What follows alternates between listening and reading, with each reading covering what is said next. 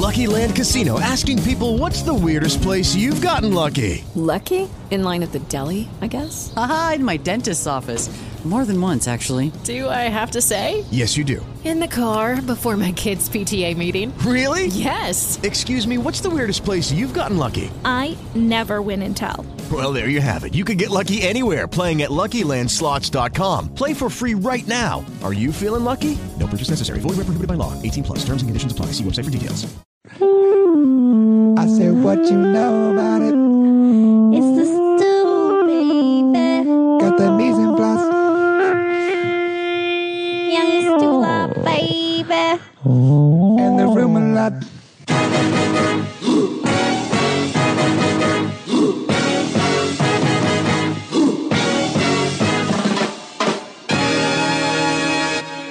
Hello, you're listening to The Stew, the first podcast brought to you by Lyft, the best car service around.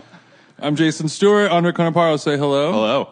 We got one guest, our man Andy from Bub and Grandma's Bread in the building. Thanks for having me. Yo. Thanks for coming. What's good, man? Thanks for making Pleasure. your bread. We had to fight through a lot of stoplights that weren't Let me working tell you what, together. traffic today is a real nightmare. It Over is. here in LA. Los Angeles. Stuart, What a how'd you joy. get here? Yeah, I took Sepulveda up here. It was a mess. Sepulveda. For people who don't know, Bub and Grandma's is a bread making a bread making machine Outfit, in Los mafia, Angeles that gang. over the last couple of years has got a lot of attention from very cool people who are well respected chefs in the game. Myself included, Andre as well. I love it. When was that pop-up that we did? Where we used? I guess it was like 2000. It must have been a year ago. Yeah, something like that. it was like a year ago. So That was early. Yeah. we were early on the I cusp. think that was just me back in the day. Yeah. Yeah. Not that long ago. We found out about it because of wax paper. Is that right? That's how I remember it. Maybe. must have been right at the I beginning think of Wax maybe I Paper. knew about it before through Dune. Dune was the first, yeah. It's probably Dune. Where's June? Yeah, because I live near Dune. So Dune in Atwater Village, Wax Paper, Frogtown, Kismet uses your bread. Yeah. Who else? Mozza. Mozza. Never heard of it. What else you got? Yeah. So that Vietnamese spot in San Gabriel Valley? What is that? Wait, what does Mozza use your bread for? That's where we do all their bread. You do At all their bread? At Osteria, yeah. Just Osteria. When did this happen? Like table bread? This happened like 4 months ago, something like that, 3 months ago. That Mozza counts like a little bit of a juicy one. It's the craziest thing that's ever happened to us thus far. I would imagine. I mean, something like that, that's incredible. I Also, didn't even know now that I'm unpacking that, Osteria Mozza, owned by Nancy Silverton, who owns La Brea Bakery. She dropped her own bakery to use us. Yeah. Super weird. How the fuck does that feel? I mean, it was disturbing. I mean, I can walk it back. I mean, one of our Walk two it back, because I just yeah. realized that she has one of the most famous. It makes complete sense to me I mean, in the sense she's that not- she does volume. Yeah, makes sense. They do She's not decent- really. She sold the company. Yeah. So, I mean, she's not really there. Other than to. But just rep in the them. back of my mind, I'm seeing like the chef's table or like a show on Yeah. Nancy where it's like, all about bread. and then I discovered bread making, and I've spent years and years, and my family hates me because I'm obsessed with bread, and then This is crazy. and then boom, she business is crazy. grew her bakery to a level where she kind of grew herself out of it. Yeah. Yeah, they have it at an airport in Finland or something. Yeah, you I'm can get sure, a yeah. La Brea baguette. It's owned by a European company now, so I mean, it's their goal is to take it everywhere. Sure. But I think, at a certain Think she point, made some cash on that deal? I think she's chilling, so to speak. Yeah, I mean, one of our two head bakers, Chris, his first pastry job was working at Mozza, and he worked there for a year. And then he was a pastry chef at Tasting Kitchen in Venice, and then came work for us. And I don't know how the bread got back to somebody who was working there, but it found its way through that channel to Nancy, and she was like very tired of the bread that was coming out of the mechanized, no hand, non-handmade bread that was coming out of La Brea anymore. So I think that it was just time for a switch. So totally. So totally insane. all of the bread that they use At Osteria, yeah. is you. Not a pizzeria or a cheesebacca, yeah. But And in order to fill that order, did you have to get more employees for your business? Yeah, or? I mean, it's our biggest account by far. Not by far, but it's our biggest account. And I mean, we've been consistently adding people, but the problem is, and has been a problem. We were talking about this earlier. Is like we've been looking for a new bakery space for 6 months to try and get out of this. We're currently doing bread for 50 restaurants in 600 square feet with 5 or 6 people in the bakery baking every day out of what to the layperson is a large oven, but to us is way too small, 4-deck steam injection oven that is just, we can only bake 48 loaves per bake. So the only way to... Are you on 24-hour shifts? No, I mean, I refuse to do that. I mean, it took all of my, I just had to let go of the idea of cutting it off at 5 a.m. And when we move, which we're going to move soon, the 5 a.m. start time will be, I would like that to be the earliest we ever go. Because I think part of the reason why we've been doing well is because our bakers are happy and can lead normal lives and be with their families, and when they come home from work not need to collapse and be dead for the rest of the day, but can be like a real human. Because I mean, most bakeries in this town, in the country, in the world, are running those like 24 hours or 3 shifts, or it's There's like a lot of cocaine dealers that are very unhappy to hear you say this. That's a real. I mean, it's a real thing in the food industry in general. But baker's hours are legendary. It's insane. I mean, if you talk to anybody about shifts, hours, Time to make time, the donuts. It's insane. I mean, Time to make the donuts. You guys got a cigarette? oh my god. I mean, that's real. I think that's. I would not. Yeah, be but you surprised. guys use Adderall probably, not Coke, right? you know? It's for- We've got alternative means of motivating our people, but it's just something that I personally don't. I don't want to get. It's fucking hard enough to get phone calls at 5 a.m. when a fuse blows and the oven is dead, which happens all the fucking time. Like if that happened at 2 a.m. I mean, even like I have to get up at 2:45 on Sunday morning anyway. Even if that happened, I don't want to deal with that, and I, more importantly, don't want to put people through that. Even if there's people who would do that shift, it's part of a system that is like not. I don't want money that bad. Well, Like, that's what I was going to... I mean, what you're talking about is really healthy, because we were talking earlier before this started about cultures in different kitchens or restaurants, and what you're describing is you were saying you've waitlisted some places as you're waiting to get in the new space and grow. And you're not doing 24-hour shifts, and what you're doing is you're saying no to some business, but you're also basically paying for that for quality of life, and also and quality of bread. And that's what I was going to say is, and that quality of life translates to me 100%. in food or anything else into quality of the actual product. I think it's bigger than that too. It's just like I think that's a part of a bigger philosophy of like, how do you treat your people? Like, are they your friends who you give a shit about and like want them to have good lives and be happy people and like stick with you and grow with the business and reward them as you succeed? Or do you want to just like have drones that you can get in there to crank out crap at ridiculous hours of the night to make you an extra buck so you can go on vacation or buy an Audi? Like that, I don't want any of that. I want to go on vacation, but I don't want an Audi.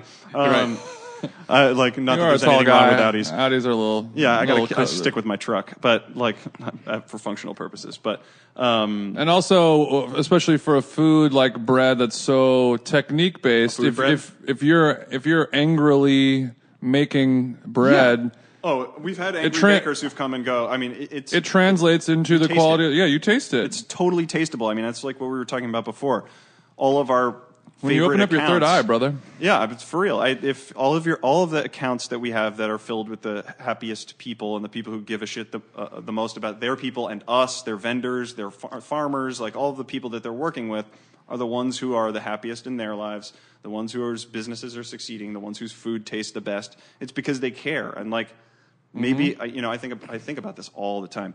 Maybe my caring is born of like a fear of embarrassment. I don't know, because we're constantly on display every day. 50 restaurants. It's not just one place. It's like if we fuck up, Wax Paper and Nancy Silverton and like all the people that we work with don't have bread in their restaurants, and it fucks up their life. Like if you don't care about that, then how could your business work? Like how can it possibly work? You can ride Instagram, you can ride the press, you can ride whatever you want, but like in the end, it's not like you have to be a good person and give a shit.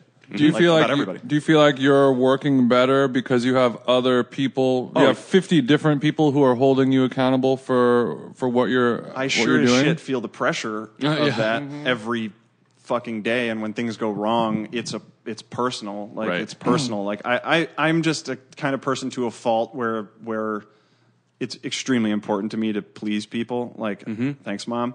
Like, it's Just just raising a good kid. Yeah, that like- gives a shit about his friends and his yeah, employees. like it's for real. It's I'm so thankful that I have that, but it's part of the reason why I think we're doing well, and part of the reason why I think I have like severe anxiety. Like it's just Yeah. like that's You a Virgo? What's that? You a Virgo? Aquarius. Okay, That makes sense now. We're just getting started. Yeah. I don't know anything about astrology. It It goes deep. annoys me when a girl asks me that question. I know that much about astrology. That's a Continue. whole other pod. Continue.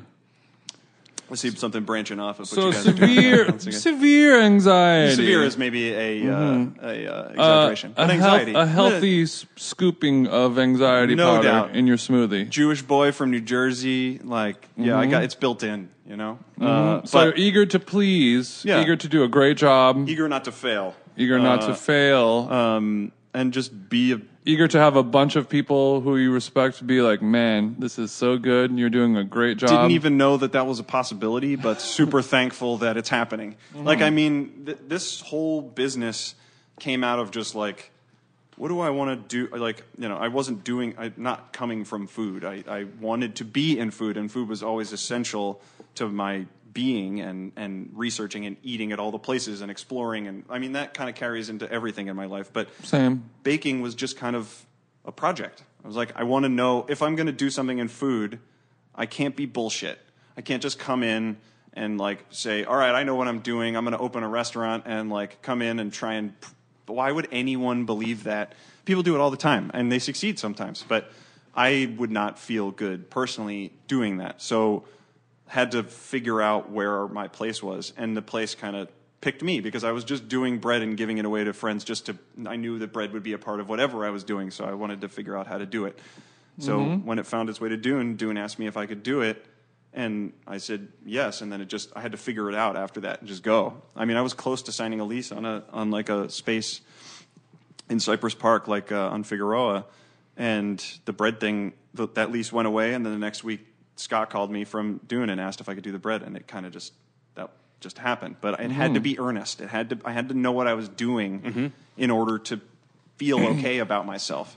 So you were just baking bread at home in a normal residential oven. I mean, an especially shitty residential oven. Yeah, An especially shitty one. Yeah. The same oven that maybe a lot of our listeners have in their no house doubt. right now. No Yeah. doubt. But you can use those ovens. Yeah, They'll work. I mean, and I was doing something that I wasn't doing, Chad Robertson's, or Ken Forkish's, combo cooker sourdough bread at that point. I was doing that also, but the bread that started the business was ciabatta, which is super weird. But Why is it super weird? well, the commercial, not commercial, like conventional home oven is a really terrible place to bake breads that aren't. Like you need steam to make things rise properly. Ciabatta less so than sourdough, but it still is a big part of it. And to get steam in a home oven, you need to either hack it or use a combo cooker or a Dutch oven. So I had to hack it because the bread is baking out in the open in there. So I put like a bunch of 12-inch Lodge cast iron pans on the ground with some chains in them, and then right when you load the bread onto pizza stones and tiles that I had put all over the oven, you pour a bunch of boiling water into all of those things. It steams. You close the door really quick after you load it in, and then you can get a little bit of steam going. But you said chains in the Lodge pans? like metal iron chains to help more heat conducting material that when you pour the water Like the in, most surface area Exactly. of water to hit Yep. metal hot. Yep. So Oh, wow. Yeah. So you're getting more than Many just burns. the bottom of the pans. Yeah. Right. Many- oh God, many so many burns. burns. many burns, many blown out oven light bulbs to the point where I just decided to not replace it anymore. I would like spray. Sometimes at the beginning when I was trying to figure out the best way to do it, I was like spraying using like a regular like. I don't even know what you would call it. One of those like Windex spray bottles filled with water on the walls of the oven to try and get more steam going. And I sprayed the light bulb, and it just exploded all over the bread that's sitting there. So God. the Dune didn't get bread that day, I don't think. I want to picture like. So you were still making bread for Dune when you were at home in your shitty oven. That's where, I was doing. Amazing. Yeah. I think of Dune, and then when at that point Dinette and Stella came on after that, and I was making the dough at the house, and my house in Mount Washington is like 100 steps up from the road. So I would wake up in the morning and make the dough in my kitchen, and then I would take the buckets of dough, cart them down the steps to my car, drive them to Town Pizza, and then bake them in their pizza oven, and then go deliver them. Crazy. It was mental. And multiple times, like there were at least 2 instances where I fell down the steps holding all the dough and dumped it all over the fucking stairs. And then when I just would have to leave it, and I came back and it had baked on the steps because it was summertime. It was amazing. Ooh, that sounds interesting. Gravel bread. It was special, yeah. Maybe your next venture once B&G is really cooking, Bacon on you can try and car figure. hoods. Well, first of all, that one, but also some type of home oven steam hacking System. unit, like a thing that you can buy to put in your oven to create like a viable steam element for at-home baking. Yeah, I think that, there are a lot of breads that you can make in the oven, in your home oven, that don't involve the combo cooker or Dutch oven like all the books tell you to do. And How does the combo cooker method work? I've never done that. So the combo cooker is, it's basically like a cast iron Dutch oven, but it's on the bottom is a skillet, and on the top is a pot. So it's 2 different units. I get it. Okay. So the what makes that a great thing is that if you're using a Dutch oven and you want to, you're proofing the loaf and you take it out and you want to put it's in the Dutch oven. You get it into the bottom of the Dutch oven base, but to reach down in there to a hot, ridiculously hot cast iron pot requires you going in with a lom with the little razor blade to score the top, and end up burning your wrist all the time, and it's hard to get the loaf out of there. Combo cooker, because it has a skillet on the bottom, the loaf is sitting, when you put it in there, it's sitting much higher up, and you can just score it without doing anything. Put the pot inverted on top, and then it cooks much easier. Also, when you take the pot off after it's risen and you finish the bake, all the heat is hitting all the sides, instead of in the Dutch oven where the heat only has an option to come in from the top. If you know what I mean. Yeah, no, that makes sense. Yeah. So what is if you were to make bread at home? Yep. What is the best result? Like, what bread type gives you the best result for baking at home, do you think? I do think, like, doing other stuff, than flour tortillas. Yeah, well, that's that, like, doing a boule in the style of how Chad wrote his book, or Ken Forkish, or any of those other books, or even No Need, like the Jim Sullivan Give us a stuff. little more of a layman's term, my friend. No Need is the one that I tried the most. Completely reasonable. And like sourdough or yeasted? Yeasted. Okay.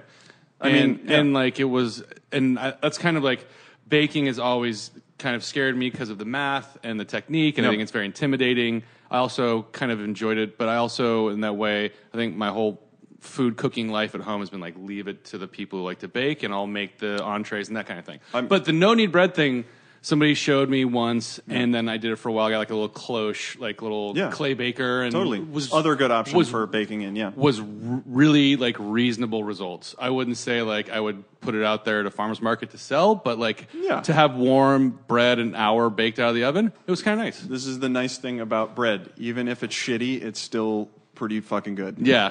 No Need is not going to have the same development in flavor and texture, or crumb, or any of that crust, stuff. or any of that stuff that some longer fermented breads are going to have, but it's bread and you made it. I mean, that's what this whole thing is, and why bread is so pleasing to me is it's like every day, the mystery of this whole process where you're like, I don't know, how the fuck is this happening?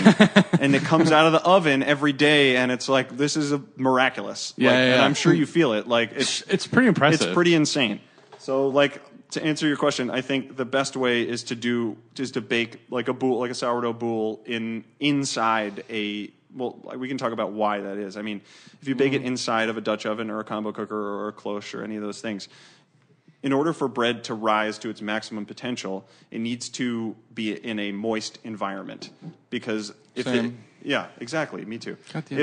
If the crust is not like wet, then you're in a dry heat environment and the crust immediately starts to form while it's rising. So you don't get that maximum lift. Okay. If you can keep it moisturized, and pliant, it'll continue to expand to its maximum possible potential. And if you time it right, that's when you take the lid off, and then you start developing the crust. So you've kept all of the water inside the loaf that's evaporating, gets trapped inside of this Dutch oven, cloche, combo cooker, and keeps it wet, and then it rises to maximum potential. Remove the lid. You have a dry environment. Crust starts forming. Then you're done. Yeah. So it's just like a sous vide and sear on a steak. Exactly. But I will say, it's the reverse here. I've been cooking, just home cooking forever, and I've made some long-term cooks, some things that have been kind of like, maybe on a more advanced level.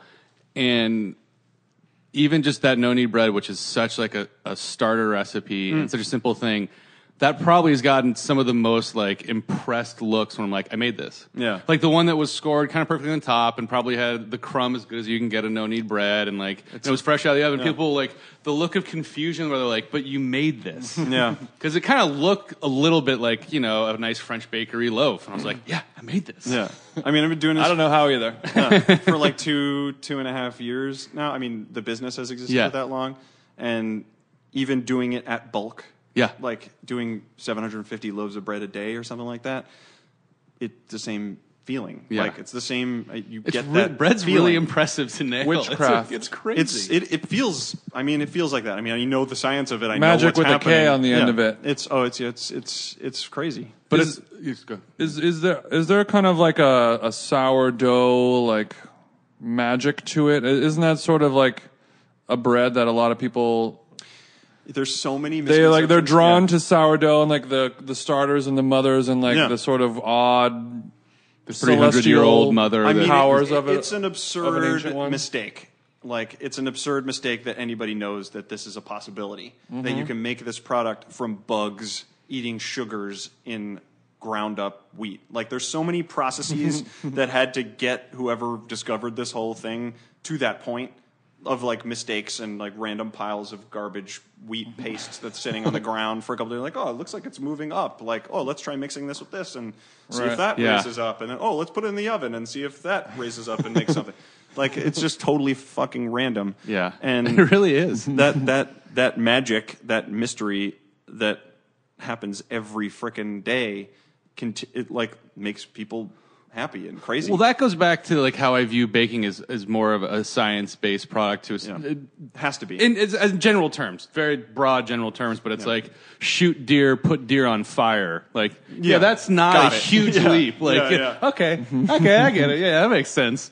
But like to think of how that first moment, that first light bulb going off of how to make more complicated breads with basically like what you said would be bad smelling wheat trash. Yeah, which is the thing that you're normally averse to. Which is you're the like, thing oh, it's sour. I'll probably die if I eat this super rot, sour. Which it literally is. Yeah. I mean, it's and there's just so many.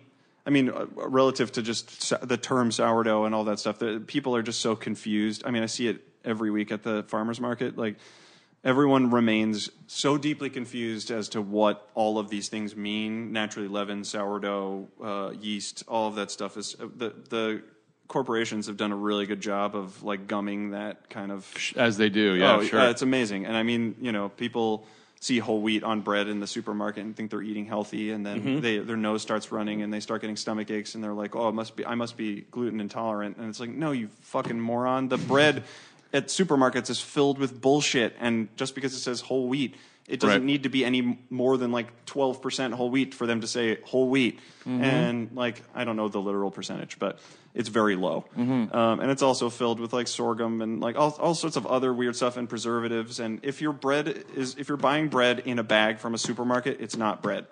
Right. 90% of the time. The stuff that's in the bread aisle, if there's like an artisan bread bakery there, then you're probably buying something else. But chances are it also has yeast, which is, and we make breads with yeast. I'm not an absolutist in any way. Our baguette and ciabatta are made with yeast. It's made with a pre-ferment that's called a pouliche that's made with commercial yeast, which is traditional. You get a thinner, crisper crust. You get a more open and more consistent fermentation. But it's going to make you have those, like, you get the tickle in your throat, your nose starts running, your stomach may be weird, you might get like that little like groggy feeling that you get when you eat a sandwich from like Mario's or Eagle Rock Italian Bakery that we were talking about earlier. Like, that's okay with me. It doesn't bother me to sometimes feel like well, crap. that's why you have it once a month and not twice a week.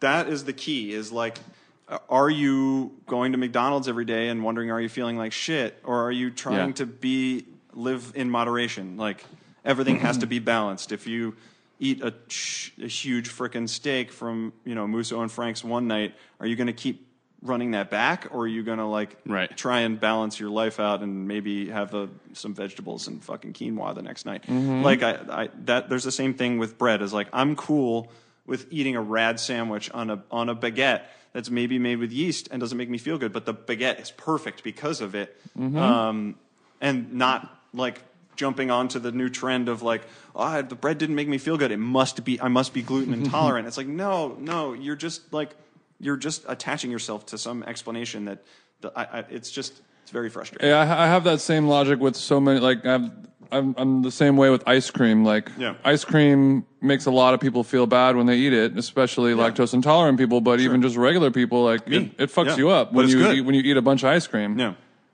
just do it rarely. Yeah, don't do it all the time. And when you do it, get it from a good place. Yeah, savor it. Like, enjoy it. If you're gonna eat something that's gonna bug you, don't have gas station ice cream. No, don't have like a real juicy, nice, artisanal like someone one. who gives a shit, and also maybe doesn't like have to make the flavors so complicated. Or that's a personal note. Or chocolate malted crunch from Rite Aid once in a while too. Let's just not sleep on it. Sure. Chocolate malted crunch from Rite Aid. The Rite Aid ice cream kind of is of legend as far as like. You've never had it like Rite Aid or different chains? Well, it used to be called Thrifties. Or Thrifties. That's how I had it. I had it as a kid. It's Thrifties. Okay. But it's like, CVS chain that has like a little their own ice cream thing? Yeah, like their own brand of ice cream. There's like an ice cream thing in there. There's a couple like right close to here in Los Feliz. There's one. The one on Western and the one on Western and I know Franklin. What you're talking about. Yeah. So it's like it's that kind of brand that's cheap, chemical ridden, disgusting, but like you'll talk to chefs and be like, oh yeah, no, I definitely have to have Rite Aid ice cream once in a while. I mean, in this town, especially, like there's a little guilty. It's kind of like I'm trying to think of like another equivalent of like something trashy. McDonald's. No, it's not that trashy. It tastes better than McDonald's. I feel like psychologically people need, especially in Los Angeles, or search for ways to define themselves from like movements or hashtags or like whatever bullshit. Yeah. And like it makes you have to be an absolutist and live by this certain these like stupid ass rules all the time. When in reality, it's like, do what makes you feel good, and if it doesn't make you feel good, like don't do it a lot. You don't do it a lot, but if you like it, you should have it. Yeah. And if it makes you fat, go run. Yeah. Like take care of yourself. Like it doesn't. I don't understand why it has to be so complicated or it's so simple as to be like, I'm vegan and I'm gonna make everybody feel bad because I'm like who doesn't live the way that I live, and it's like, no, I don't feel. I feel bad when I eat animals, but I still eat them. Yeah. Like I understand the impact of that, but I still from time to time. I mean, I eat chicken all the time. I don't eat steak very often, but when I do, I really, really cherish it. Yeah. Like it's important. You like give a shit about what you're putting in your mouth and who died for it. But like, Jesus died. Do you feel like this trend is happening? I feel like it's happening more and more every single day it's like in the world. Fracturing off into like just new little spindles. Just this theory, this way of thinking about how we're eating and how we're living and having wellness over nutrition, like we were talking about a couple weeks ago. Like, I think it's really everyone kind of keeps preaching this newer way of thinking, which I'm liking. I hope that that's not just in the echo chamber and is actually getting out into the rest of the world. But I feel like it probably is. You think? Okay.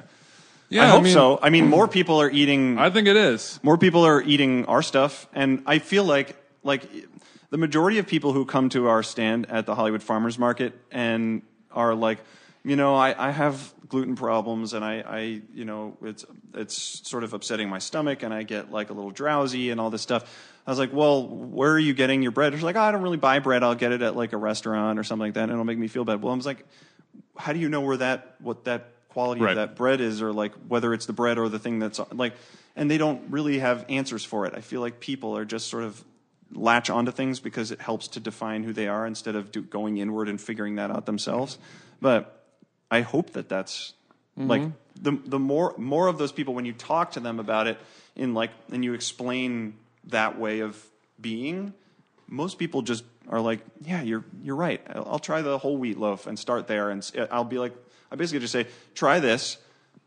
If there's a very, very, very, very little chance it will have, unless you're one of that 1% of people who have celiac disease, there's almost no chance that this is going to affect your insides. Right. So give it a shot. If it doesn't work, I'll give you your money back next week. There hasn't been, I mean, I'm not saying that there aren't people who would have a reaction to it, but so far there hasn't been anybody who hasn't come back and be like, I'll take another 100% whole wheat loaf. And then if you want to try going a little bit further down the line of like, oh, I'll take a 50% whole wheat loaf, like seeing how that affects you. Maybe you do, or maybe you are sensitive, but if you work with whole grains, then that's a much better chance of it not affecting you. There's all of the health-giving properties of wheat are in that loaf. So also, don't take this bread and make a mayonnaise and bologna sandwich don't out of fuck it, and then be like, yeah, I didn't feel good with Hellman's and Oscar Mayer, and expect you to like. It's like no. I put a Big Mac between two slices of your bread, and I just didn't think it was very good. I don't felt know. kind of weird. Like, that sounds kind of good, actually. It does sound pretty good. It actually does sound pretty good. I can't fuck with McDonald's anymore, but like I don't know. It's my anti-corporate thing more than the taste of the food, I think. Same, brother. Yeah. I don't know. There's fast food that I love, but it's usually I think McDonald's. Like I haven't had it in so long. Maybe it would be. I also don't have any memory muscle for any of McDonald's. Like I think I probably like had Burger King instead, and probably like Burger King more. And I think like Wendy's. We didn't even have McDonald's in my town. I feel like all those fast food places are like kind of you develop like your outside of like In-N-Out or like the kind of higher quality or Shake Shack. Yeah. Like all like the bottom tier kind of ones. It's to me, it's like it's what you ate as a kid. What tastes better because they're all kind of in the same swimming pool. Mostly. McDonald's is ingrained into your nostalgia DNA of most people in the world. Right, yeah, I mean, Thank God we were vegan straight edge and we broke away. You know? I just watched that The Founder 2 nights ago. Michael Keaton. Yeah, I didn't think it was the best movie in the world, but the story was. Sure. I thought it was the best movie I've ever seen in my life. Well, we differ there. No, I thought Michael Keaton was decent. Great. Michael Keaton's always movie. Yeah, totally. Michael the best. Like optimal plane movie. Where you're like, I'm entertained this whole time. I'm not moved. There's The Founder. Yeah. Good enough. Yeah, good enough to tell this horrible story about a horrible person. That might be why, because it's like not a likable person that you're watching the whole time. Yeah. I didn't see it, but isn't the crux that he kind of got ousted out of McDonald's, but managed to maintain like the real estate? No, and that's how they made money. Was like he kept the real estate and lost the McDonald's. Oh, he got it all. Basically, he just stole. He begged these two brothers in San Bernardino who founded McDonald's to franchise their restaurant. Yeah, and then put up like 160 franchises in like 3 years, and then basically was like, I'm just going to break the contract that we set up, and you can try and sue me, but I have so much fuck you money that there's nothing. I'll just bankrupt you in courts. Yeah. So he paid them off each for $1.5 million. Did a handshake deal that he would pay off 1% of the residuals to them forever, and then never paid them. and then told them they couldn't use the McDonald's name, their last name, on their restaurant in San Bernardino. Put a McDonald's in San Bernardino and put them out of business. Oh my God, that's huge so dark. That's huge so dark. I had no idea. Are you surprised? You know, no, not at all. Yeah, I always thought that there was some deal with like somebody got screwed out of whatever. You just told me that's not the case. But it was like something about being screwed out of like the franchise licensing, but somehow kept real estate, and that's how it worked out. But never mind. That's why he won, because he started buying up the land that the McDonald's was on, and that's how he started making like stupid money. But what a shitbag. Yeah. So if you guys know Michael Keaton, just tell him he's a dick for doing all that. No, I mean I think that the movie goes right at him. Like, I was just listening to, speaking of other podcasts, the Batman podcast. Revision super into. Yeah, I was going to say the Revisionist History, the Malcolm Gladwell podcast. He just did an episode about McDonald's French fries and the whole saturated fat, the war against saturated fats going on in the 80s, where they had a huge mistake, which ended up being a huge mistake, and they had to abandon cooking their fries in beef tallow, which we all know is the best tasting French fry you could ever have. Delicious. By far, and then switch to like a hydrogenated vegetable oil. 10 times worse. Yeah. But we didn't know, I mean, in the 80s, my mom was like, we're going to have margarine instead of butter. And you're like, okay, that's what everyone agrees is the best thing. But then we all know But it's interesting. That's not. It's interesting how science has become misconstrued from a nutritional standpoint, basically from like the beginning of science being injected into food, like in modern times, in the last like 4 or 5 generations. Because basically you were eating meat, dairy, produce locally, and then slowly shift them outside. There was no like getting tomatoes out of season. You didn't have tomatoes until summer came. Like that's just the deal. Until cash. Yeah, the thought of getting a tomato flown in from Chile sounded insane. Yeah. But also, you talk about the war against saturated fats. The war against sugar is one of the worst things that's ever happened in the country too. And the idea of diet health foods is one of the worst things that's ever happened in the country too, as far as like the rise of processed foods. Yeah, I mean, I think this is what we were just talking about. It's people are so thirsty for something to define themselves by, and if you can, or just something to tell them that they're living like the right life, or like that their life is okay and they're doing the right thing. To me, it's twofold, and it's very much equal parts what you're saying. Yeah. But it's also the idea of big corporations telling people what they want to hear. Oh, no So doubt. if you want to eat ice cream every night, eat diet ice cream every night, and it's healthy and it's fine. And someone who wants to believe it so much is like, oh shit, I can eat this ice cream all the time? Yeah. Okay, I'm just going to do that. Or the idea of like, no, you don't have to exercise. Just eat these high processed foods that are low in sugar or whatever it is. Like, whenever you subscribe to some corporate marketing campaign to live a lifestyle that you've been told by thousands and millions of years of like life on Earth, that it's okay to do that now through science, you know, like, it's not. You need to eat a vegetable and a protein, and you need to walk. Or run, or exercise, or something. Take care of yourself. Yeah. Use your brain. Don't let people tell you what to do, because chances are, if they're telling you what to do, they're manipulating you to make money, period. Well, think about it. We're also transitioning into such a sedentary lifestyle. It's like, how many people sit at a desk for work now compared to 50 years ago, as opposed to like being on a manufacturing line and actually just moving around for the day. At least they have jobs now. They won't have that very soon. Or hunting and gathering. Yeah, or hustling to, provide for your family out in the woods. It's like the idea of those blue zones where it's like the healthiest regions in the world are often defined by the people that have the least sedentary lifestyles. Exactly. Sometimes by geography or topography or like, it's crazy. I think that, I forgot what I was going to say. So if you're listening to this podcast right now, you better be hiking. Your headphones should be in your ear and you should be moving. You should not. If you're sitting down right now, stand up. If you're playing video games, keep doing that, but then exercise later, because video games are sick. Yeah, you got to balance it out. I had 10 years in advertising before this bread thing. This is what bread is, like a reactionary step for me from my former life, and just like talking about this starts making my chest tighten from just thoughts of 10 years of trying to be unconscious while manipulating people, basically. Sure, yeah. And it is that. I know some of the best people that I know in my life work in advertising. They know, and if you can't be a good person who works in advertising and not know this. Like, there are plenty of great people who do this and have kids and provide for them and, do their best to be honest. And it's really difficult, because even if you're just selling a Prius, which is what I did for a while, or like a Toyota car, like you're selling a cheaper version of the car they made last year on the same chassis with like some more doodads and bullshit, and trying to appeal to people's emotions to convince them that they are emotionally connected to this piece of metal and plastic, and it's just like so gross. And it's the same thing in food. People stuff down, and I know this because I did it and it made me sick, like stuff down the truth for a really long period of time and know what they know, but don't allow themselves to act on it or have it truly affect you enough. Yeah. I mean, like these gigantic food producers know what they're doing. Mm-hmm. They know what they're doing, but they know that they want money. So the wheels are turning and they can't get out, and they just keep going, and they're just part of this little closed system that keeps going and keeps growing.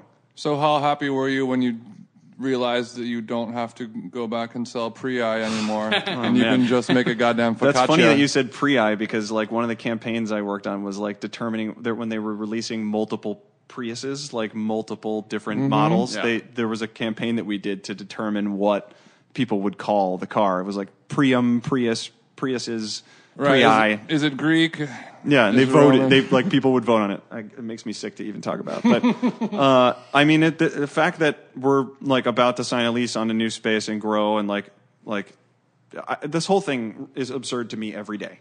The fact that I'm talking to you guys about bread is absurd to me right now. I agree. It's absurd how good your bread is. God damn it! Where'd the name Bub and Grandma's come from? Those are my two grandmas. It was gonna be Bubs, but there's a Bubs in San Diego, so we made San it. Diego doesn't count Hell no. for the whole country. They don't have bread this good down there. Shout out to all of our listeners in San There's some Diego. good bread We down love there. you. And No, there is. There's some good pizza too. Yeah, there is. Tribute. Prager Brothers, and then my friend Crystal, who comes from Tartine, is about to open a new Some bread bomb bakery down carne there too. asada down there too, Wayfarer Brad. bread. There's some shout out to There's some Wayfarer sick bread. breaks down there too. in Good San place to Diego. throw a frisbee. Hell Yeah, a lot of green space. Yeah. It's a very modern town. What do you think? There's a lot of people that say digesting whole grain is not that easy for humans. Saying that whole grains can be harder to digest than non-whole. Then yeah, I mean I What do you say to that? don't think that that's true. I don't think it's true either. I mean, I'm not a food scientist. I've read things in both directions. In my experience with people who have had, who think that they have gluten sensitivity or do actually have gluten sensitivity, the loaves that give them the least problem are whole grain loaves. It contains all of the healthiest parts of the wheat berry. It doesn't. It's just flour, water, and salt. And I just feel like there's very little chance that could affect people. And I'm not saying that's the truth. That's just only my experience. So that's all that I have to go on, other than real science. But unfortunately, even though there is more, there's still not that much real science. There's a lot of speculation. There's a lot of articles. There's a lot of bullshit. But that's my experience. When people come to me with problems with their stomachs from bread, that's where we start. And if it works out, then we can go back towards. And we don't do much in the realm of white bread, which I think is another reason why things are working for us, is because we use a higher percentage of whole grains. Makes the bread last longer, makes it taste more distinctive. It's just a differentiating factor for us, and it's freshly milled from Nan at Griston Toll, which is another defining factor for us. Oh yeah, I was going to ask. You use Griston Toll flour? Exclusively for our whole grains, yeah. So we're using like 1,000 pounds of that flour a week. Wow. And I just went into their spot a couple weeks ago and bought some flour and saw the mill and everything. Yeah, I mean, she's. This is definitely something that I wanted to touch on in talking to you guys, and just sort of rep Nan, because she reps us so hard. I find it so incredibly absurd that in this town where we have all of these kind of upstart bakeries, bread bakeries specifically, coming up, that they don't use her flour, which we are so lucky. Those grain mills don't exist in very many places in the world. It's obviously an old business. It's something that has been taken over very easily by big farm. There's a lot of larger mills that exist. But as far as someone who goes out and meets the farmers and finds the best product and knows and has the knowledge to know when a grain is good, the protein levels, ash content, all the different things that go into making a quality grain, there's someone who knows about all that stuff right now in this town and is not getting the respect that she deserves. I find it absurd that a lot of the other bread bakers in town, who will remain unnamed while I shit on them, like the fact that they're going to work with these farms who don't know anything about growing grain or cleaning grain or storing grain or shipping grain or doing any of the things that can lead to it being filled with bugs or not growing in the way that it's supposed to, or not knowing how to mill it, are now buying all these tabletop mills and milling it themselves and posting it on Instagram, and it looks like they're like, oh, they're using lots of freshly milled whole grains. It's like, no, they're using like 5 pounds of freshly milled whole grains from a farm that didn't know how to grow grains in the first place. So yeah, it pisses me off a lot, and I try every time we post something on Instagram or talk to people about it that we rep Nan hard, because she is the perfect type of liaison between the farmer and the baker. You need to have that bridge. If you don't have that bridge, the farmer, who probably doesn't know that much unless they're an experienced grain grower, know that much about growing wheat and what it takes to do that and what you need out of a grain cleaner, which is like a whole other process that's part of it, or how to store it properly. Like the fact that farmers just assume that they do know that and will sell it to restaurants directly is just kind of crazy to me, and is another symptom of like money and Instagram and like all of these things of like outward appearances and all that stuff, which just doesn't make any sense. So props to Nan. She's the best. I agree. And it's also not really that much more expensive. No, it's cheaper. It's cheaper. It's like cheaper. I'll go there and I'll get a big ass bag of whole wheat flour and it'll be like $7 or $8. Yeah. And I'll use it all month and I'll use it often. Wholesale wise, so if you're going to go and buy a $600 tabletop grain mill at a restaurant and mill your own wheat berries, that's super cool. I mean, we're going to do that too. It makes a lot of sense and it's awesome. But you don't know anything about wheat berries or milling properly, or how the different levels at which you're milling something affect the final product, how you can control that, what to look for. It's like when you buy the pasta machine roller at Sur La Table, and you're like, oh, I'm going to start making fresh pasta. Yeah. You're like, okay, cool. It's only going to take 10 years to master how to make fresh pasta perfectly. Yeah, I mean, like, Or I bought a sushi knife, so I'm going to start. I'm the guy now. I got sushi. I got to go buy the good shit. Yeah, it's just ignoring the expert that we're so incredibly lucky to have in this town, so that you can look good on Instagram, makes me livid. Sure, I couldn't agree more. I mean, I think we're more and more just we take all our information from a single image, and it's so heavily 100%. manipulated to look exactly the way we want it to. Maybe not even that. The way we hope others. It doesn't Even even have better. to do with Sure. ourselves anymore. Yeah. It's just like about all external, and it's, What do we want other people to think about what we're doing? Yeah, exactly. want other people and I'm to gonna think do that I'm- because of that, not because of what I want to do. I'm gonna be a lifestyle Instagram personality because I know that like I'm an attractive person, or like I'm not saying me. I'm saying others. I'm like Very handsome guy. Thanks so much. You're a micro food influencer too. Don't worry, baby. Oh man, it's good to be out there. No. That stuff really makes me grossed out. You didn't earn anything, and I will not do a photo shoot with you.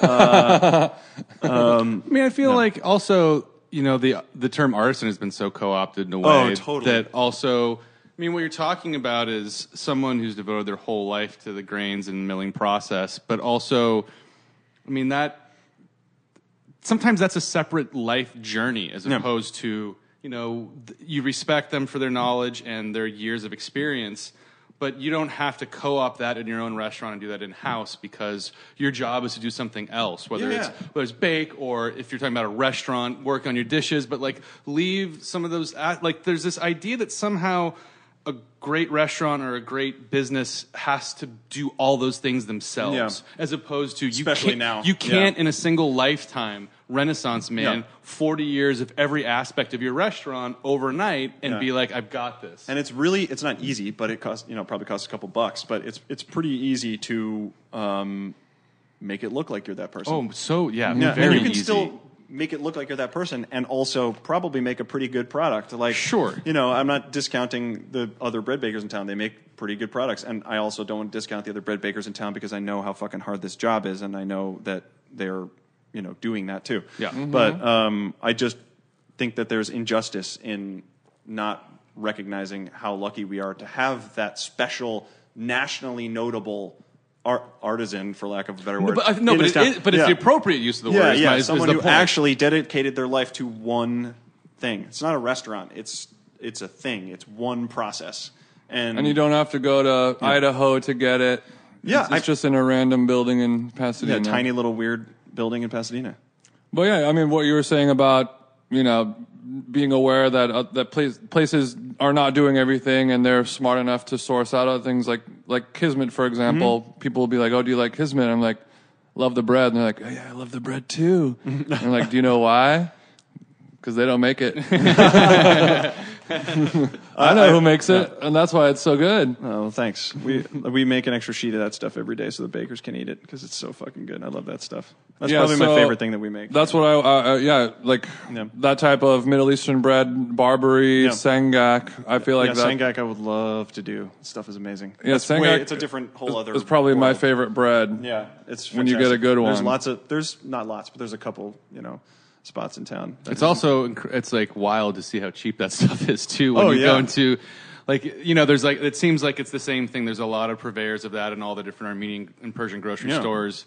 And then there's like a couple that you're like, I've never seen that brand, and that's like always the better brand. Yeah. Or it's like coming out of like in paper out of a kitchen. Yeah, and like, in the few that are actually baking it fresh here, I love the fact that, and I'm not saying that we're doing this because we're not. I mean, it's just like the bakers are still the cultural center, even in these built out, absolutely cities that we're in, which is so awesome to see that there is a culture. That's what's nice about Los Angeles is those cultures are preserved in various. I mean, they're separate in this town, but they're preserved, and the sort of hub of a bread bakery in the middle of it exists for a lot of different cultures in this town, which is a really cool feeling as a bread baker, and that I feel like us and all of the other kind of higher level bread bakeries, I don't want to say higher level, the newer kind of modern bread bakeries that are springing up around town are like re-engineering that as like bread is becoming, it feels like a staple for people again, where they can dive back into it and make it a part of their weekly purchase and go through it in that way, as opposed to like, well, I got to go to the supermarket. I'll grab this piece of garbage and deal with it. I feel like I've been eating very healthy, and I've been nutritious and exercising and better than in my entire life than I am right now. And I buy a loaf of bread every Sunday. Yeah. I mean, I eat it every day. Yeah, I go to the farmer's market. I buy a loaf. I cut it into slices, and I put it instantly in a Ziploc bag and put it in the freezer. That's what we do. Yeah, and then just eat it all week. Yeah, I mean, every day. My girlfriend and I consume a lot of bread. I mean, we're both what I would say pretty healthy people. We exercise 3 or 4 times a week. Yeah, you're 6'3", you go about $150 soaking wet, looks like. 165, come on now. I used to, before the bread bakery happened, I did CrossFit and I weighed like 190. No shit! And as soon as the bread bakery started and I like lost my life, basically, which is not basically, literally, I left the gym and like 40 pounds just like washed off of me in like maybe 6 months. It was crazy. While simultaneously scarfing bread down every day. Tons of bread. But I mean, I was running, so I mean, I tried to run 3 or 4 times a week, and now I partially tore my Achilles, so I have to ride the bike, which sucks. You miss the CrossFit? I miss it. Yeah, I miss elements of it. Yeah, I miss it's just so dangerous on your body. Is that you? No. Oh, I mean, I always so he was kind of teasing me a few nights ago. We were having dinner, and I was just saying like how I define all my exercises by how less likely I am to be injured at my age, because I just don't like when the stuff I did when I was young. I'm like, yeah, I'll jump off of a rock like up there, like yeah, it's definitely. Like the risk reward here at going up and like jumping off of like 90-foot rocks up like near Tahoe and stuff, like no problem. Now I'm just like, if I can't exercise for 6 weeks at my age, this is gonna suck. Yeah, it's so really CrossFit. Like I'm just like, no, I'm just gonna do mild workouts and not be pushing tires across a freeway. The being like a string bean is a residual effect of exercise. The exercise is more for my brain than it is for my body, because like I'm the same way as an anxious person. Like I just it helps me, it cools me out, and B, I accomplished something that was hard. Mm-hmm. Whenever I do it, I'm like, I don't want to fucking do this shit. I don't want to. Like I want to play basketball. I have the want to play basketball, but I never have the desire to run. I have the desire to be done running. Yeah. You know what I mean? Like that's and you love the feeling of being done running. I succeeded. I did that thing I didn't want to do, and I pushed it really hard. And I when my body told me and my brain was screaming at me to stop and you're going to fail and you're not going to make it, I was like, fuck you. I am going to do it. And like, I mean, that was the way it was with the first year of the bread bakery.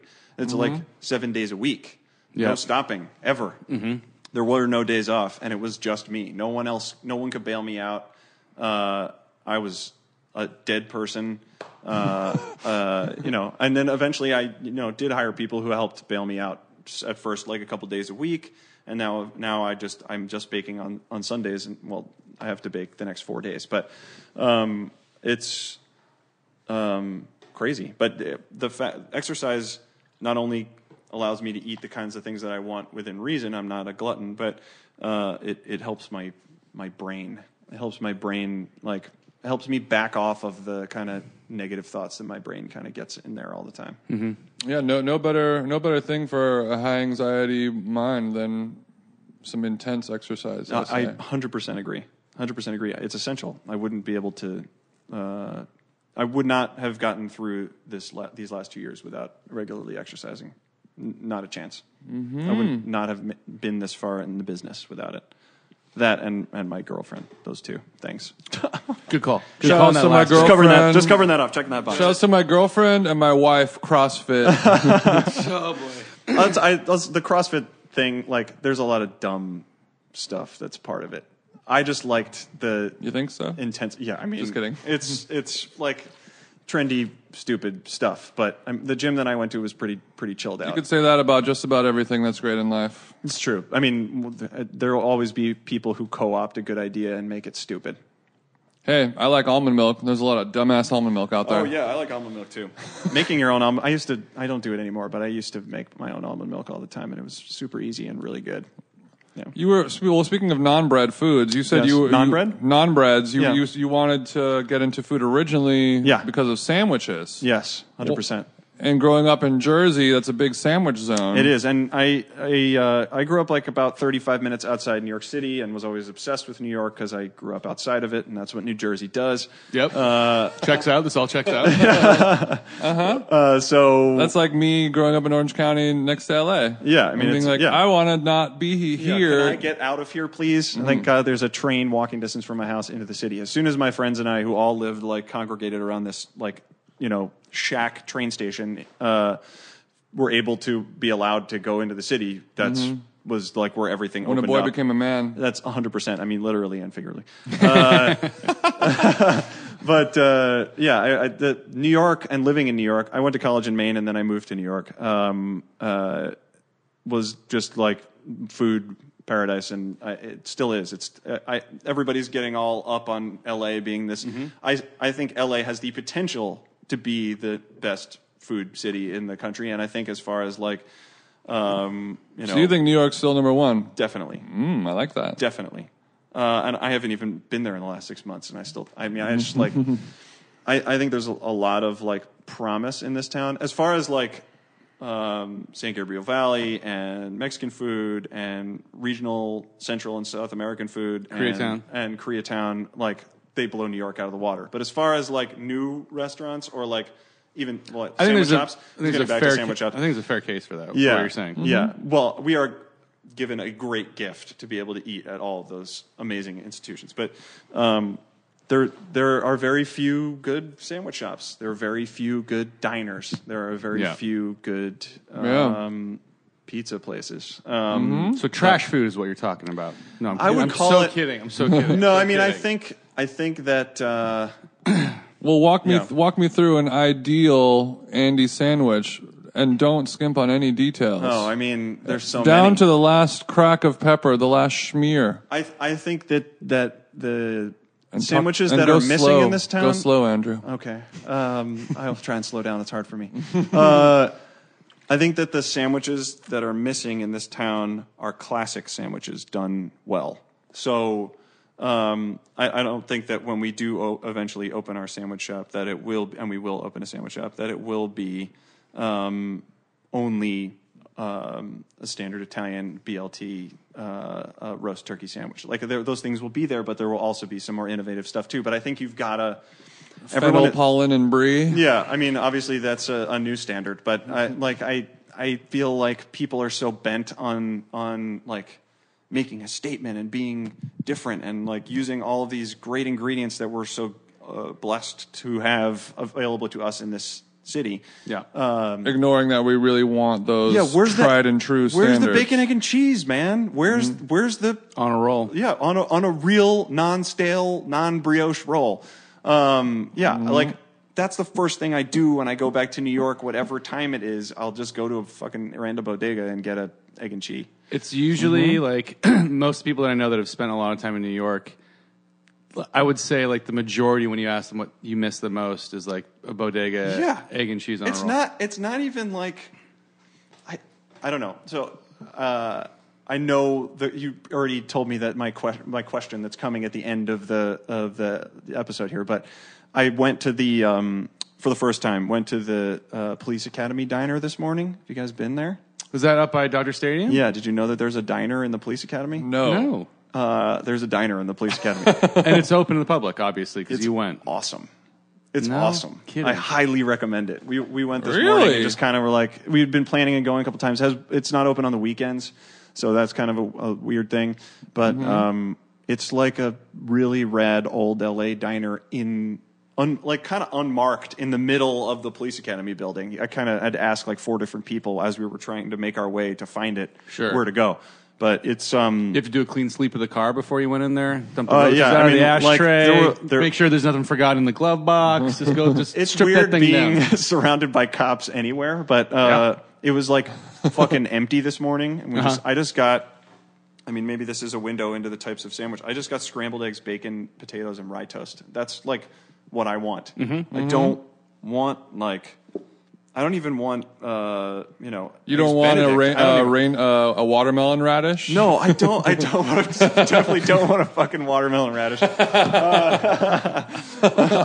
I'm a simple man. I love diners. The Summit Diner in Summit, New Jersey was an important diner for me. A train car diner. I feel like if at some point in the future I was ever able to financially able to like bring in a train car and set it up here and build a fucking diner for real from scratch, that is what I want. Like I won't eat that every day, but it's the thing that brings me the most pleasure because it feels authentic. It feels like real. It feels like a real thing, not some fabricated bullshit concept like that needed a PDF to like explain where it's coming from and a list of all your farmers and make sure you tell everybody it's gluten-free and organic and vegan and whatever and like tell everybody all of these boxes that you need to check. It's like I give a fuck about all that stuff, but I don't need to tell you about it. I just want like to feel comfortable in a place that's run by people who give a shit about it, who are enjoying themselves. They might be like, I mean, I don't know why I said enjoying themselves because every diner waitress or waiter that I've seen like wants to fucking kill whoever they're serving. But it's a certain energy. At the same time. It's a certain energy that you can recognize. Earnestness. Yeah. Earnestness. Just like, by visiting a place one time, you're like, oh, this is. I get it. Above or below the level. Yeah. And you know what? The food is not like the whole thing. The food was fine this morning. It was just scrambled eggs and the potatoes were actually exceptional. But it's the whole crappy vibe. Rye toast and like, but the whole thing was there and I felt great eating it. I maybe didn't feel that great after eating it, but like I enjoyed the experience top to bottom. It was great. And probably more fun than going to Winsome. Yeah. Yes. Yeah. You guys got Winsome problems? No, I just love talking shit in restaurants for no real reason. I'm fine with it. It would never be a restaurant of mine, but I think that for whatever they were doing, whoever designed that restaurant did a fucking awesome job. Very cute. Yeah, it's really nicely done, and the food is fine. It's all right. Sangak. Would you ever make sangak? I'd love to. I mean, I can't. This is the thing about Barbary is like.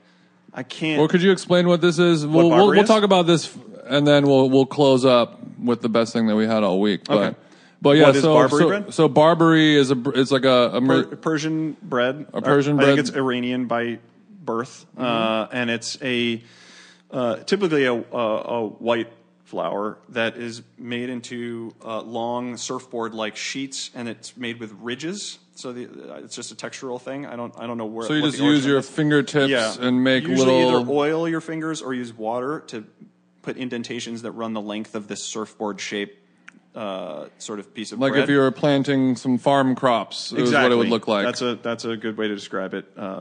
And then on top of that, you use Nigella seeds and sesame seeds that we toast our sesame seeds ahead What's of a time. Nigella seed exactly? There's 14 different names for a Nigella seed. There's black cumin, some people call it. Our supplier calls it black cumin seed. Black onion seed is also a name for it. It's got this really kind of bitter, deep, strange, unplaceable flavor that I haven't gotten from anything else. And it's really awesome. And we will be using it in other things just because it's such a cool, distinctive flavor that would be really good on a bagel. Not that we have plans to make bagels, but I can see it being like a really awesome bagel that sounds thing. like a very good. Yeah, if you're listening, don't steal that. Yeah. It's Bells patented. and Maury's, if you're listening, we want a Nigella bagel. But yeah, that's the Barbary experience. Nigella, sesame seeds, and then a little bit of we use Lebanese olive oil. Actually, that we use the same supplier that Kismet uses for all of their olive oil, just to keep things consistent. And that's the olive oil that we use in all of our other stuff too. So it's a Lebanese product. so olive oil drizzled all over, brushed on, and then seeded. and then seeded. Yep. And then we're baking them in a convection oven right now. But when we move, we'll end up baking them in a whatchamacallit, in our deck oven, steam injection. Is there oven. anything about it that makes it unique compared to something else other than the seeds? Well, like everything that we do, there's a higher percentage of whole grain. So our Barbary is 30% whole grain. It's 15% spelt and then 15% hard red wheat. Gives it like a little nuttier kind of twist. It's also naturally leavened, which so it's sourdough, which traditionally is not the way it goes. It's usually a yeasted bread. So that gives it a staying power, a nice, more kind of robust texture inside, a little bit more of structure to it. And then, it's a long ferment. We bulk retard it overnight in the walk-in and then shape it in the morning, and then it proofs out, and then we bake it, and then it goes to Kismet. Yeah. Amazing. What's the longest you go on a proof? The longest we go is, standard is 16 to 20, and then depending on how quickly we can get things out and baked, because we're really baking straight for like 6 hours or 7 hours every day. But the longest we proof is usually like Thanksgiving or Christmas, where if we take a day off, it sucks in bakery life. If you take a day off, you still have to do the stuff day before for the next day. So you're just not baking that day, but you still have to work.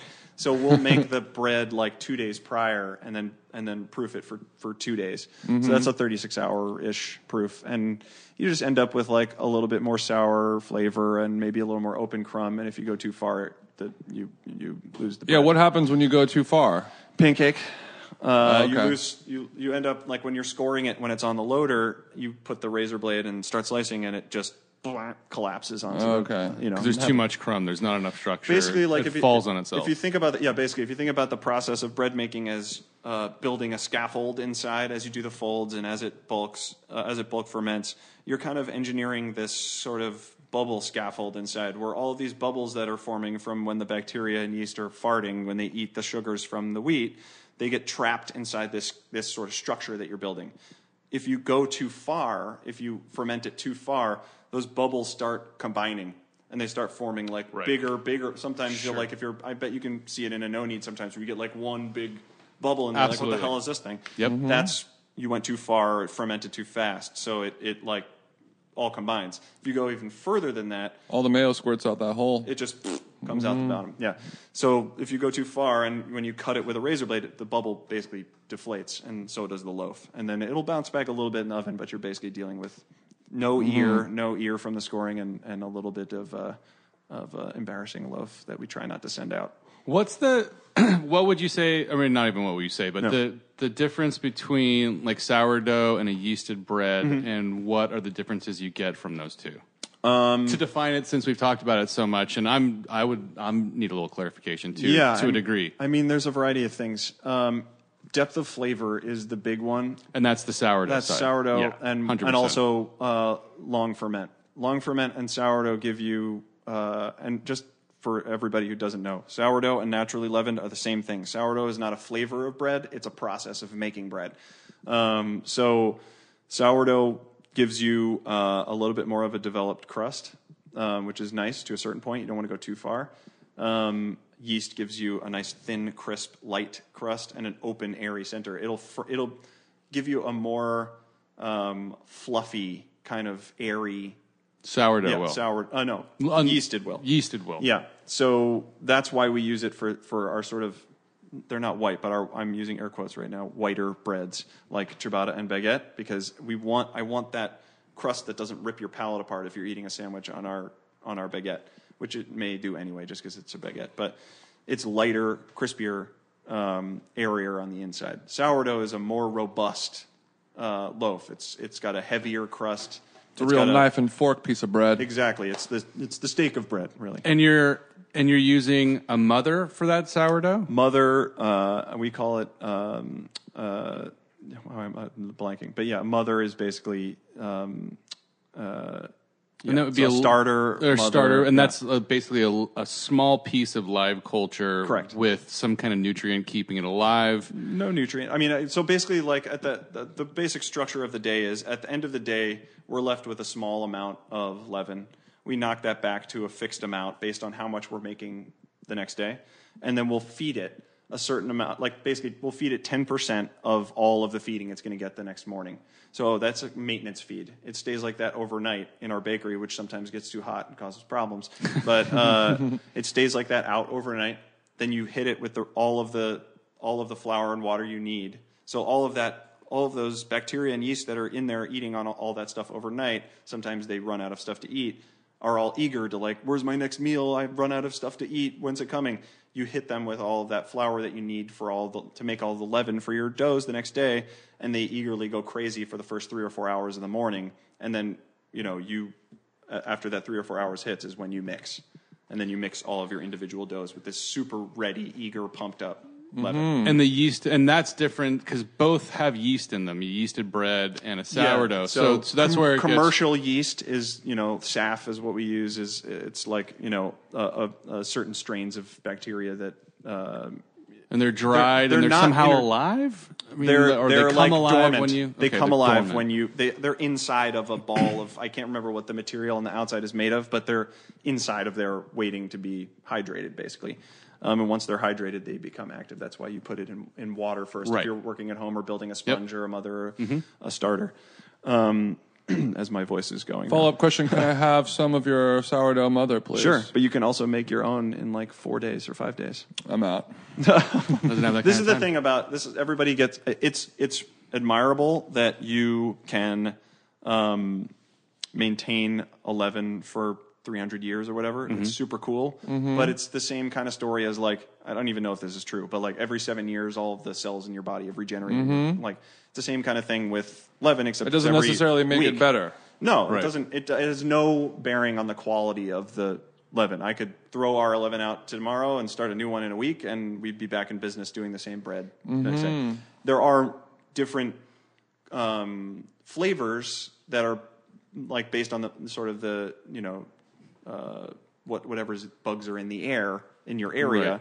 but basically the system is the same. And it's the same kind of thing of them saying like, oh, there's no good bagels in LA because of the water, or like, you can't make San Francisco sourdough in Los Angeles. It's like, you can't, but you absolutely can make delicious bread using the exact same process, using basically the exact same strains of bacteria that you were using up there, except instead of up there, it's like, I forgot what it is, but it ends in like San Franciscus or something. Here it's Los Angeles or something. They're actually named after the cities that they're in when they're Right. discovered. But those are the yeast bacteria that are used to make the bread for us, and it's the same process. But And I'm trying not to be too precious about it. Doesn't mean something is better or worse. It's just different. No, just different, and it's not even that different. It's just a different bug that does the exact same thing. But yeah, All right, Andy. We're gonna talk about the best thing that we had all week and close things up because Okay. you're losing your voice. I am losing my voice. And we have to get back into that traffic. I mean, aside from the hunk of focaccia that I tore off and munched right before this, which was delicious, I'm gonna have to go the Cosa Buona mozzarella sticks. Mm-hmm. Where'd you have that? Had them last week with my friend Tom.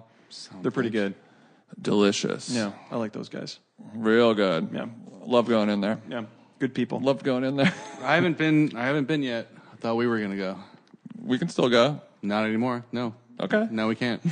But how do those mozzie sticks stand up to the ones at what's Zach's thing downtown? Oh, Big Mott's? No. Smorgasburg? It's Smorgasburg. Similar? They're very They look- similar. From the pictures, they look similar. They're and that's- very similar. Yeah. But I don't know. But I think Costa Buona, their mozzarella is really smoky. It's a little elevated. It's an elevated version of what they do at Smorgasburg, I think. Yeah. Smorgasburg is, like, those Big Mott's ones are pretty, they're good. They're just Man, they're so pretty good. standard. Yeah. Yeah. Like, it's a good version of, like, a standard. These ones are Chili's. jazzed up. Yeah. Right. Yeah. These are another, Zach took them. Yeah, I was talking about two Zachs. Zach's, yeah, there's two we Zachs. got we got There's both the two Zachs Zachs. going. It's a sequel to the two Jakes. I also went to Otium last week, and that was damn. not good. Oh, boy. I was there. I've never heard anything positive. Yeah, real bad meal. Okay. I loved the I was there atmosphere. and ate everything. I sat next to you and ate everything you did. Not a real bad meal. I think in the context of price, it was a very average, nice meal. Just not one. It's a museum restaurant, right? So it's like a hotel restaurant. Like it's going to be more expensive. I don't know. It's Yeah, going I to be guess more so. expensive. Always It's like a that. beautiful space. Like Ray and Stark's is great, but it's also Yeah. like on its face, if you look at the price, if their price points, it's a museum restaurant. But I like it. This was not as good as Ray and Stark, but like I don't know, it was just so kind of fine for being so expensive and being such like so precious for being like your food's not that precious. Yeah. I don't know. It was a bummer. I would definitely never go back there. I would not go back either. Yeah. The preciousness thing kills me. Not to blast a restaurant, but we usually don't. But you got it in your craw when we left. You were was in like my craw. Something happened. Was there an incident? The incident was me signing the check on how much yeah. money I spent on that fucking meal. Well, we all split it, but yeah. I mean, yeah, we all. It was a big group dinner for Yeah. a friend, and you know, we did it all. We had the drinks, we had the food, and Was everybody together on the assessment, or was it just sort of you two? Pretty much. Yeah, I would say mean, so. for what we spent a person, we could have gone to Mod or another place that I really think like is incredibly consistent. Yeah. Yeah, and I mean, special. especially if you're somebody who knows Or Kispaka, good food, or and like has Kispaka was places. perfect. Yeah, that's my favorite. when you've That's been my to favorite when restaurant you've been to an in LA. excellent restaurant and you're like, oh, I'm paying the same amount of money that I paid for a meal that I will. Like I'll go to Remember for the rest Kispaka of my and life. I'll think of that meal fondly on my deathbed, or Yeah, like sure. I had like a sublime out of body experience eating that There's meal. a difference between like when you get to that level. I feel like it's very easy to lose track of the fact that people are paying what they're paying for your food. Yeah. And like all of the Mozzaplex stuff, like I feel like they know what they're serving you and they know what the level should be and respect the fact that you're paying for this. And if you don't like Vespertine, like I don't even know what the fuck is going on over there, but like I'm so disturbed by everything that I see. I met that guy. He's really nice, but like, what the fuck? Like, come on, man. It's really true. But and you mentioned I can't wait to Mozzaplex, go. and I feel like Mozzaplex is just like the best example of anything of its size and to me, it's almost like a better example of its fame. Yeah. That is still so consistent and solid, and also priced differently in all three It's like the areas. Vitali stuff in New York. It's like all of that stuff. Just, I mean, he's involved, but like you know that you get what you pay for and a little bit more every time. I think I don't eat really, fine dining very often at all, but Same. when you have those experiences and they're really correct, solid. you're like, God damn, this is correct, and they respect Yeah. you for eating there. Sure. They're psyched that you're eating there. It's not the other way around, where Yeah. you're like, oh my God, I'm at Otium, like all hail. It's like, no, Yeah. that's not the way it should be. It should be the other way around. I- Even if you're on top, I even totally if you're Nancy agree. Silverton. I totally agree. All right. Best thing So you ate, best Andre. thing I ate is something that I cooked, but it's more about highlighting these guys, Peeds and Barnett's, who are at Santa Monica Farmers Market and Hollywood Farmers Market, and I think a few other farmers markets I don't go to. They're got a that pork. They got a pork purveyor, and everything. So I've got jowl in the fridge from them that I love. Their bacon is great, but I don't buy it that often. I don't. Whatever. Fine. But what they don't always have is their Southern style smoked sausage, apparently because like Snapchat buys 1,500 pounds of it a week from them for their fucking deli or whatever. My God. Some Silicon Beach company buys like all of it, and they have it like once a week at their dining room for like 800 people or whatever. Oh my God. Can't So know that, I guess. the first thing I do when I go That's up, good. you go up to the lettuce stand up there in the corner. They're like 4 spaces down. Hollywood or Santa Monica? In Hollywood. Oh, okay. So like the first thing I do is go to the top right lettuce stand, vegetables, Yep. and then like as I'm going there, I'll be like, "Hey, got any smoked sausage?" And it's like 1 out of 6 times he has some, and I'm usually there like 9, so it's like he didn't even bring any. But I got some last week, and there's nothing to do with it. It's just so incredibly good, and a smoked sausage is something that might be my favorite sausage in the world. And I think a lot of times the fat content's too high, or which affects the texture. The texture's off, or there's not snap in the skin. There's all these things, and I think they make such a perfect one. And I did that just with like some lentils. Do you still have any more? I bought 2. He had 2 of them, so I have one for Sunday night. You're invited to come over if you want to hang out Sunday night. They're going to put it in the smoker, but yeah, it's just so good. So I did kind of like a warm herb lentil salad, and just brought the smoked sausage up to temp and sliced it in and served it kind of like that with lettuce, with a nice lettuce salad. How else do you need? That was great. Yeah. So Pete's and Barnett's, really well priced. Their ham hocks are fantastic for soups and stocks and any kind of lentil or grain dishes you're doing. And I don't know. So thankful to be at Hollywood with all the amazing purveyors that are there. It's so I feel so lucky that I can be there in 10 minutes on a Sunday. Oh, that's awesome. Because the Santa Monica's Farmers Market is incredible, but it's What a pain like, in the ass. I mean, Yeah.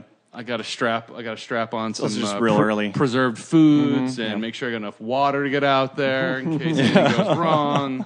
Stupid town. Yeah, exactly. Stupid town. God damn it. Yeah, Hollywood is just great. It's totally fine. Totally, like it's so good that I never feel the need to ever have to go to Santa Monica. Yeah, I feel the It same scratches way. all the itches I would have. And I think they both, I mean, if they were next to each other, I would go to both of them twice a week and just buy less at Hollywood. I love Santa Monica Farmers Market, but it's like really is just a beast to get out to from where we live. It's also even more like I've only been a couple times to be honest, but it feels more insane in trying to get the stuff that you want because the chefs are all at Well, that's Santa the problem. Monica. Yeah. It's also picked clean. Like you're Really quick. You're Yeah. stacked against you as just like You still a get normal great buyer. shit, but yeah. like you're kind of picking at the bottom of the barrel. When it's this happens to me at Hollywood, and it'll happen to even more often in Santa Monica because that's a real chef heavy, restaurant heavy.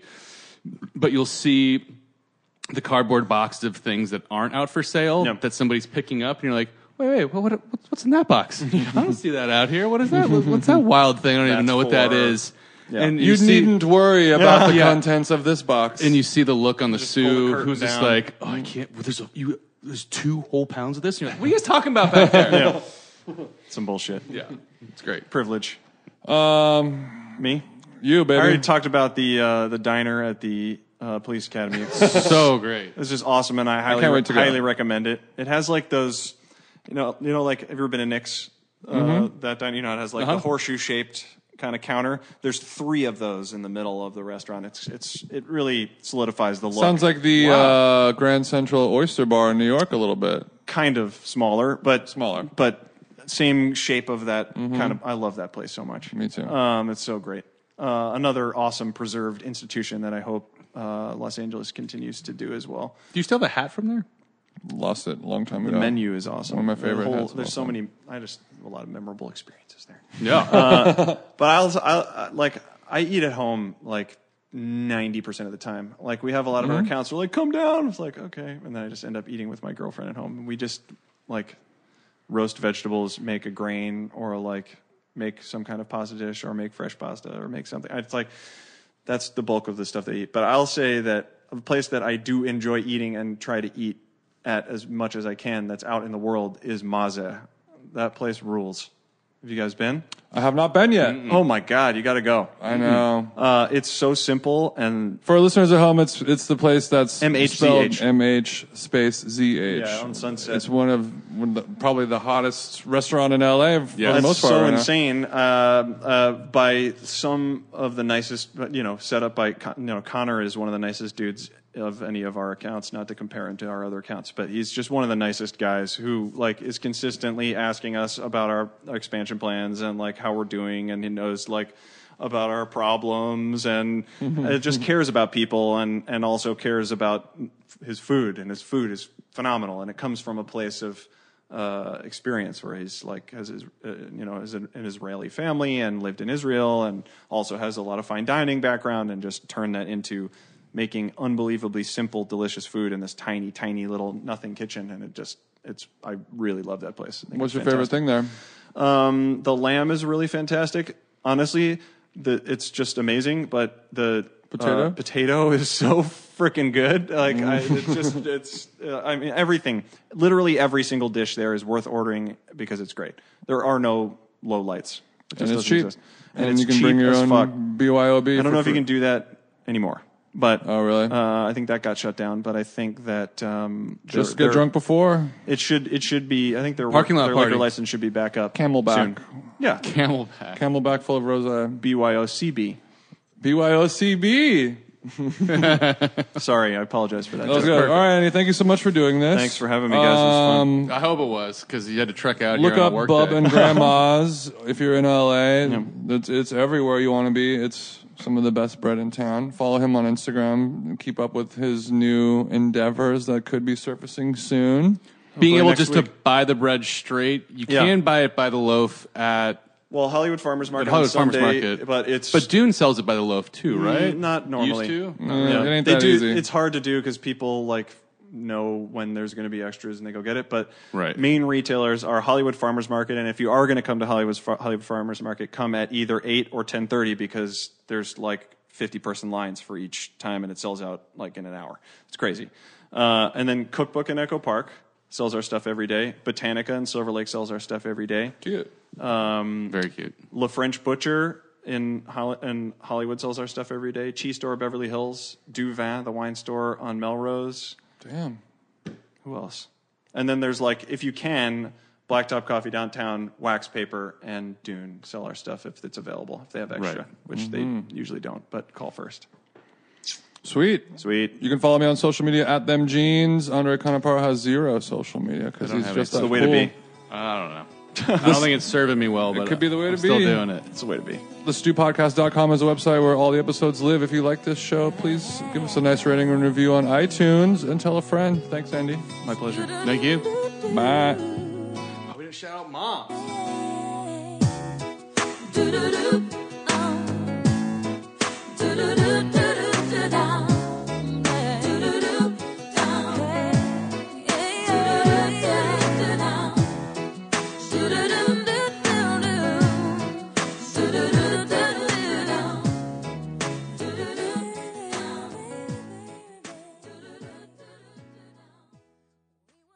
Judy was boring. Hello. Then Judy discovered ChumbaCasino.com. It's my little escape. Now Judy's the life of the party. Oh, baby, mama's bringing home the bacon. Whoa, take it easy, Judy. The Chumba life is for everybody. So go to ChumbaCasino.com and play over 100 casino-style games. Join today and play for free for your chance to redeem some serious prizes.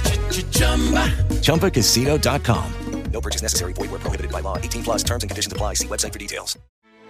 Grand Canyon University's RN to BSN online degree program makes earning your bachelor's in nursing possible. Balance online coursework with local in-person clinicals to position yourself for potential leadership opportunities in the time you have from wherever you are, leaving room for what matters. Achieve your goals with your personalized plan and team behind you. Find your purpose at Grand Canyon University. Visit gcu.edu.